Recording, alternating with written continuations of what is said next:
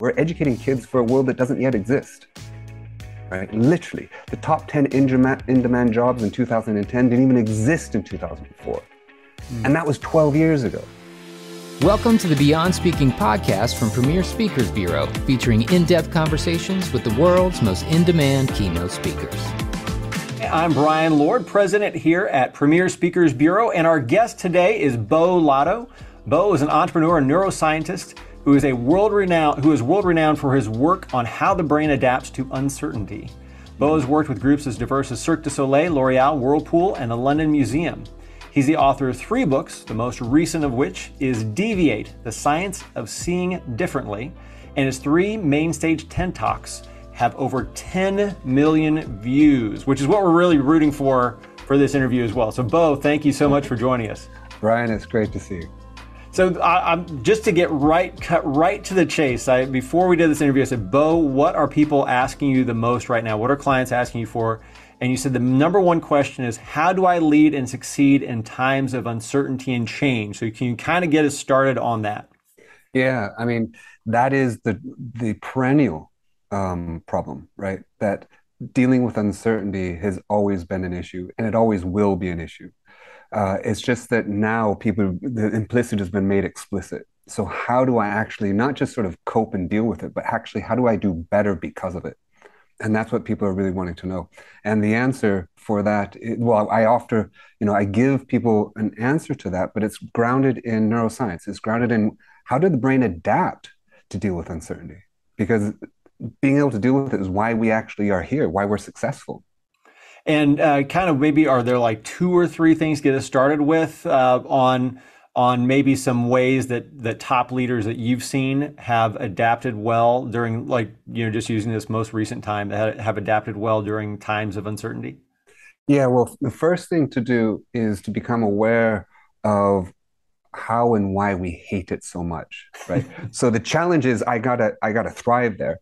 And the irony is that's the only place you can go if you're ever going to do anything interesting. I mean, if you get, people listening, if you think about it, think about the most interesting times in your life, the times that you actually did best. They didn't start with knowing. They started with not knowing, right? Which is why I say to people at my talks at the very beginning, I want them to know less at the end than they think they know at the beginning, because nothing interesting begins with knowing, right? I want them to celebrate doubt. The problem is that we evolved to hate uncertainty, right? So we actually have to have principles that enable us to go to the very place we evolved to avoid, okay? So that's the first bit, is to get people to understand, why am I so afraid of it? Okay. And then what does your brain typically do when you're presented with uncertainty? There's something that's very human, it's very natural, and I call it the certainty trap. When the world changes, almost everything we do is an attempt to stand still. Right? And the metaphor I like to use is, imagine being on a surfboard, right? And the waves are coming in, and what you're trying to do is just balance on your surfboard without falling in. Think of the energy required just to sort of balance there as the waves are coming in, when the obvious solution is to surf with the waves, right? To move with the waves. The problem is, when we move, we are stepping into uncertainty. So that's the first thing, is to become aware of that. I hate it. And then what does my brain typically do when I face with it? And then what should it do? And the answer is that you should learn how to be adaptable, right? The most successful systems in nature, they don't just adapt, they're adaptable. What are the principles of that? Yeah. Yeah. And I mean, that's one of those things I'm always curious too. Like with you, are there ever times where you mentally know that you should adapt or change in certain, but you almost like physically don't want to? Oh yeah. I mean, one of the reasons why I study uncertainty is that I hate it like anyone else, right?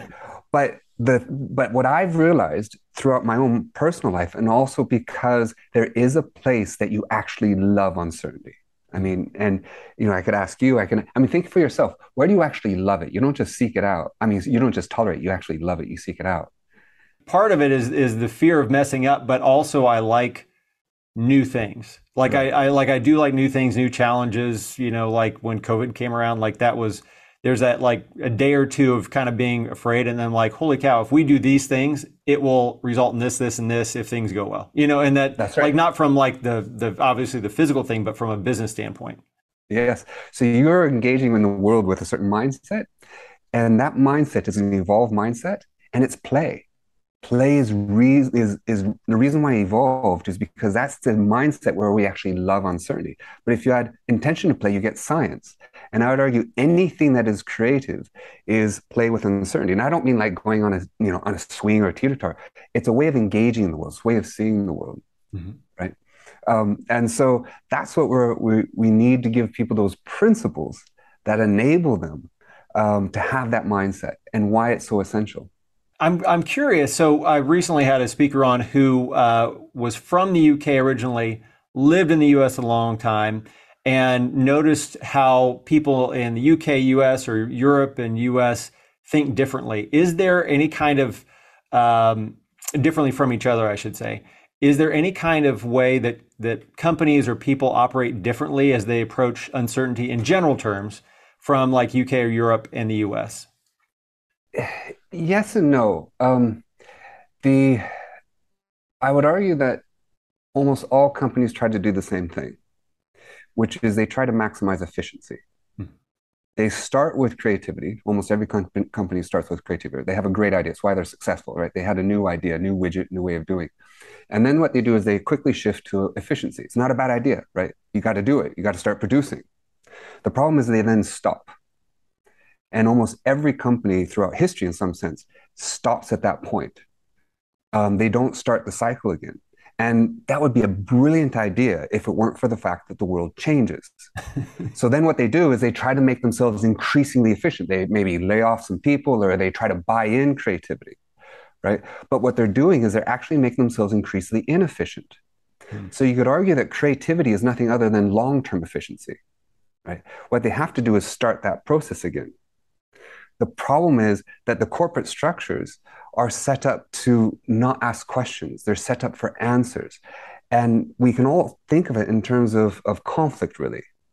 Because it's actually the way companies engage is actually the way the leader engages, right? The personality of the company is very much the personality of the leader. It's their way of being. And the reason is because our brains are infected and are affected by others and the space around us. So I call it the host effect. So when you're at your last dinner party, think about the personality of the party. It was very much the personality of the host. If the host was really quiet, everyone was quiet. If the host was exuberant, everyone was exuberant, right? So what's really essential for companies, whether they be from Britain or from America, is that leadership, because it begins with him or her, right? And they have to adopt this way of being. And in doing so, they will effectively infect the rest of the organization. And you can see this throughout history. I mean, the personality of Facebook is very much the personality of Zuckerberg, right? And so, for instance, open and dynamic hosts or CEOs create open and dynamic companies, right? They're much more adaptable. So that's why we often talk to leaders, because we want them in particular to adopt a way of being that enables their whole organization to then adopt that way of being. What are some steps that leaders can do to take that? Like, is it something like every 3 months you have to start something, or how do you get them to sort of automatically kickstart that at certain times? Well, the first step for them is what we call perceptual intelligence, right? And the reason why and I wouldn't say it's 3 months, it's every single day. This is a practice. This is how you live your life, right? It's not just when you open up your door and you walk into Google or Microsoft or whatever, right? This is when you are engaging with your partner, if you're engaging with your children.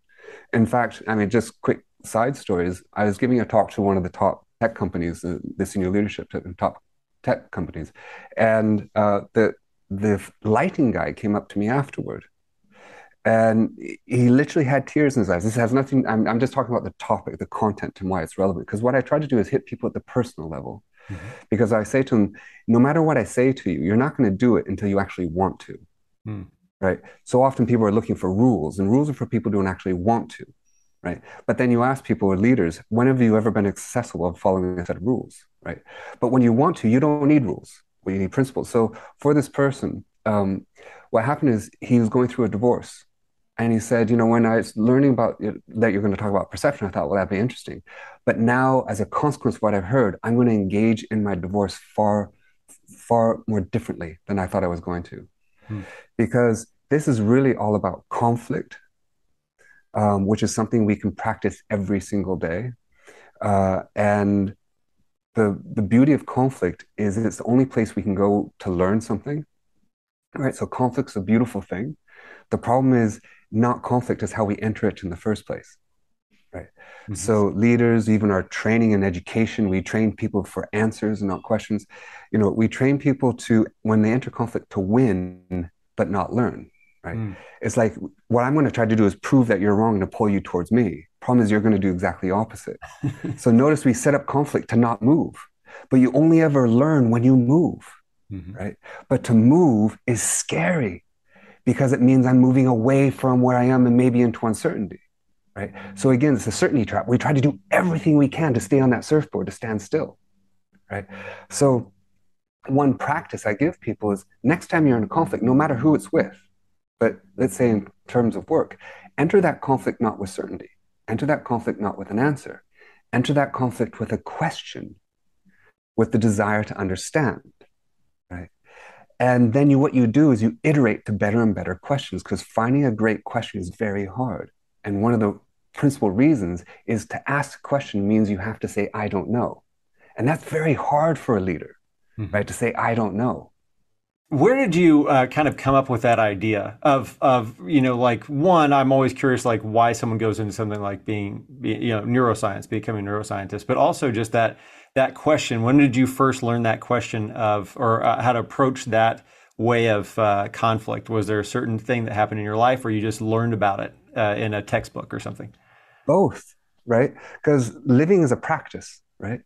And so I've gone through both from my research. This is what I know to be true. This is just biology, right? What I'm trying to do is get people not to change, but to expand their brain. Hmm. And what I mean by is literally to increase the connectivity of their brain. And I give them a number of principles by how to do so, like, for instance, creating an enriched environment, right? Because what I'm particularly interested in and have been studying for the last 30 years is adaptability. How do you create an adaptable system? Because we know that the most successful systems in nature are adaptable. Mm. What's more is when you get that adaptability, your brain gets an intrinsic reward, right? It's because, which means you get this sort of the endorphins release, the dopamine release, because during evolution, they said, well, that's a good idea. That's going to keep you alive longer. Let's give them an intrinsic reward. So in my own personal life, of course, I've failed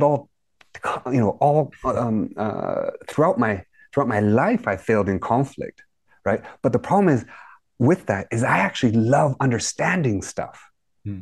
right? So I realized I was having this conflict. It's like I'm trying to prove that I'm wrong, and then that I'm right, and then I'd realize that I'm not learning anything in that. What's more, it would push people away, right? And then we're creating a whole environment where people are not going to ask a question, right? Etc. So I'd learned this in my own personal life with my own personal relationships with my children, but also as a scientist, whether it be a neuroscientist or a scientist in general, my aim and the aim of my lab is to understand stuff. Mm-hmm. And the science is the place where you actually love asking questions. You love not knowing. So I'm not wedded to who gets the right answer. I'm interested in getting to that truth. So we practice this in my lab, but my lab is also a business. And so for instance, have designers. We have patents in AR space, all kinds of things. And I'd had a designer once, and the designer was, he was very, how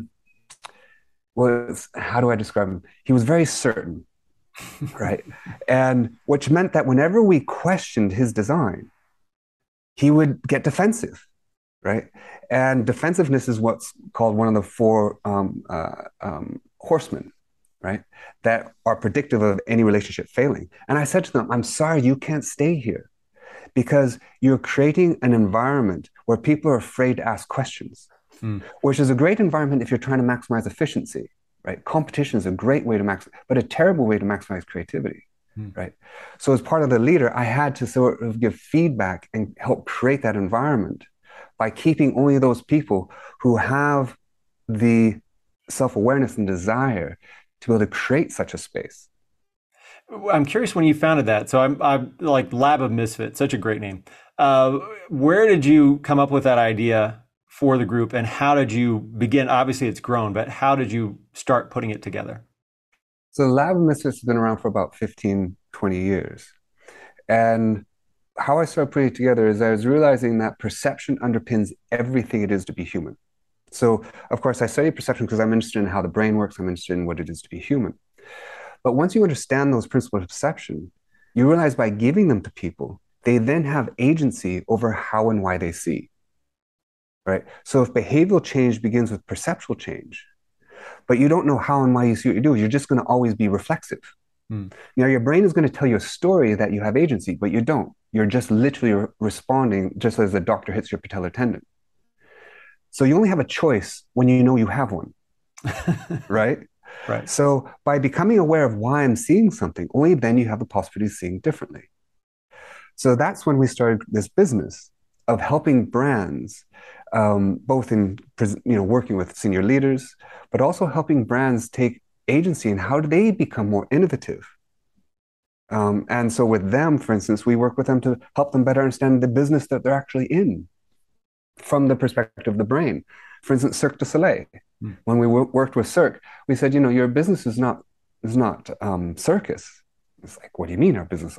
No, your business is on wonder, right? That's why people are buying a ticket, right? To the extent you facilitate on wonder, you will be successful. Okay. The circus is immediate of that. Similarly, we worked with Asurion, which is a tech support company, who said, your business is not tech support. Your business is frustration, right? People are calling in because they're frustrated. So your business is about decreasing that frustration. So then we worked with them, did research on what happens to your brain when you're frustrated, especially with technology. And we found these tremendous answers. And that then became part of their PR and marketing communications campaign, but also their business strategy. But it enabled them to also to become more adaptable. Because with Cirque, they were recently bought by a bigger company and they wanted to become the largest public entertainment company in the world. Well, circus doesn't scale like that, but On Wonder does, right? That's a framework from which you can have many different directions. I'm curious. So obviously you've been doing this a long time. How did your Lab of Misfits and this approach help you have a head start on dealing with companies, dealing with everything that came with COVID? Oh, yeah. Interestingly, we've been studying this for 20, 30 years, right? From the mathematics right the way to the human behavior. And then when COVID came, and now we hear the word uncertainty all the time. And my argument is that's always been true. It's just that the implicit has been made explicit. So companies and leaders and individuals are only becoming aware in some sense for the very first time. It's always been present in their mind and they've been responding to it, but they didn't know they were being directly affected by uncertainty. But because of our research, we effectively had 20 years head start on thinking about how to deal with it and why you need to deal with it, right? So that's what, that was our advantage and something that was very useful for us because it's also one of the biggest sources of anxiety. I'd argue that uncertainty is one of the biggest sources of emotional and physical unwellness, whether at a personal level or at a corporate level. What's the most successful way that you've seen to deal with that deal with how you deal with uncertainty, maybe from an emotional level? Yeah. One of the really important aims of my presentations when I'm working with a company is that wanting to.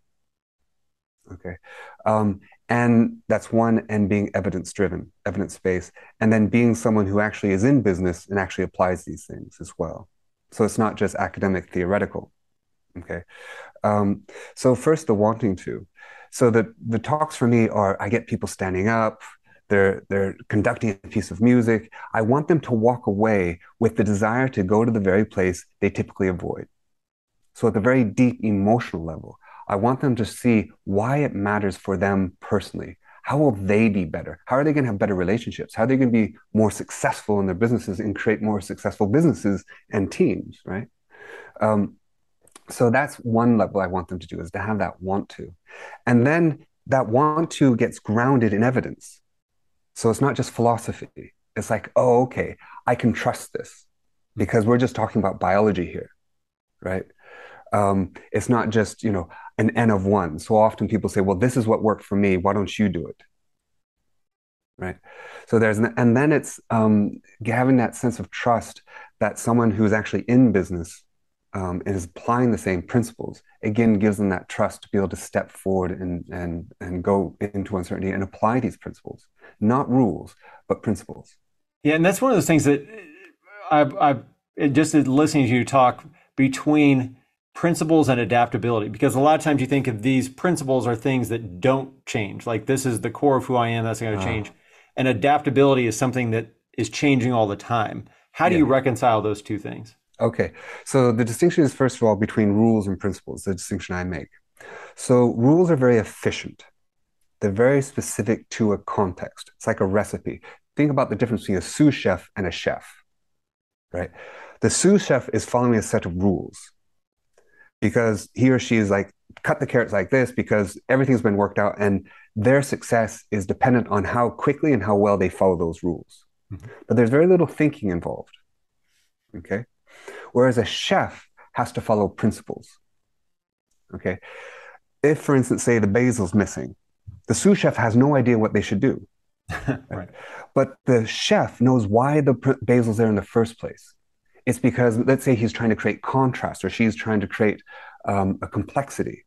Okay, the basil's missing. I know why it's there. I have a principle. I can now adapt. So principles transcend context. Rules are very specific to a context. And my argument is, in many senses, we actually need both. Great leaders have both. Okay? So E equals MC squared is a principle. It doesn't care if it's the moon or a planet or a sun or a chicken, right? It's relevant across the board. And that's what our brain is constantly looking for, our principles. Because if I can give you principles, now you can take that away and you can apply it to your own business in many different ways. And what's more, you can then generalize and you can now adapt to new circumstances, to contexts that you didn't foresee, because that's the whole point of uncertainty. That's the whole point of change, is that life is unpredictable and it's always going to be. COVID is not new in that sense, right? There's going to be something else that's going to come up, whether it be a war in Ukraine, a new vote, right? A new CEO, right? There's always going to be uncertainty. So you need those principles and that desire to actually want to adapt, to change. And in fact, the most sought after skill now by senior leaders in business is, number one is creativity, and number three is adaptability. And I'd argue creativity falls within adaptability. So having that ability and those skills to be able to change with change is actually what leaders are looking for. And my argument is that leaders have to have it themselves. And what was, you said one and two and three, or what was that again? First one's creativity, and the third one's adaptability. This was a LinkedIn survey. Oh, okay. And I'd argue creativity falls within adaptability. Okay. So creativity is part of being adaptable. All right. I was making sure I didn't miss number two in there. Yeah. So I'm paying attention at least. Yeah. So, all right. So last question here. I know I have kids. You mentioned that you have kids. How do you kind of break this down to their level? Like, I want you to know less by the time you leave this house than when you came into it. But, what are some of those things? How do you break it down for your kids, and anything else that they apply, dad's knowledge? Yeah. Well, actually, I do this all the time. And first of all, one of my sons is the youngest published scientist in the world, right? Because of the education program that we actually created. So we're actually applying these ideas and the principles in education itself. Because right now our education system is predicated on the Victorians, where it was a really good idea to be efficient, right? The world is very chaotic. We needed actually organization, efficiency. The problem is what was once useful is no longer useful. We need to evolve it. So we've actually are creating and have created a science education program that results in the youngest published scientist in the world and the youngest ever main stage TED speaker. So we're applying these same principles because what they need to do, we're educating kids for a world that doesn't yet exist. Right? Literally, the top 10 in-demand jobs in 2010 didn't even exist in 2004. And that was 12 years ago. Okay? So and as a consequence, young people we have increased anxiety, we have increased loneliness, increased suicide, because they're being educated with past skills, educated for efficiency, educated for answers, but in a world that's incredibly flexible, right? And it doesn't match. So we need to educate them again to become adaptable individuals that they could apply no matter whether they're a lawyer or business or some other career that we have yet to imagine. So with my own kids, I work with them directly as a father. They're 20, 22, and 24 years old. They're all in the UK and Bristol. And They are a remarkable, adaptable people. But one of the principles I apply as a father is the same thing I would suggest that leaders apply, is I call it the sandbar, right? Leaders have to be the sandbar because you can't step into uncertainty if you don't have a certainty from which to step. That's parenting. That's a leader, right? And I say to them, look, I'm not your boat, right? You can hear a seaplane right over there and there are boats out there, right? I'm not your boat. I'm not going to pull you out of the water and take you to the other side because you like to swim, but I'm your sandbar, right? You're going to get tired, but you can come back here, stand on the sandbar, and you can rest. And then when you're ready, you can start swimming again, and then come back, and eventually you're going to swim to the other side, right? And so that's what I think leaders have, and that's one of my primary roles, and that's what I think love is to be a sandbar for the people you love. But I think the principles are the same when it comes to leadership. Great. Well, Bo, thank you so much for sharing these, so many of these thoughts on neuroscience, adaptability, family here at the end here. So thank you so much for sharing that and for being a guest here on the podcast. Thank you so much, Brian. Thank you for joining us for the Beyond Speaking podcast. To learn more about today's guest, visit premierspeakers.com. Make sure to subscribe and leave a review wherever you listen.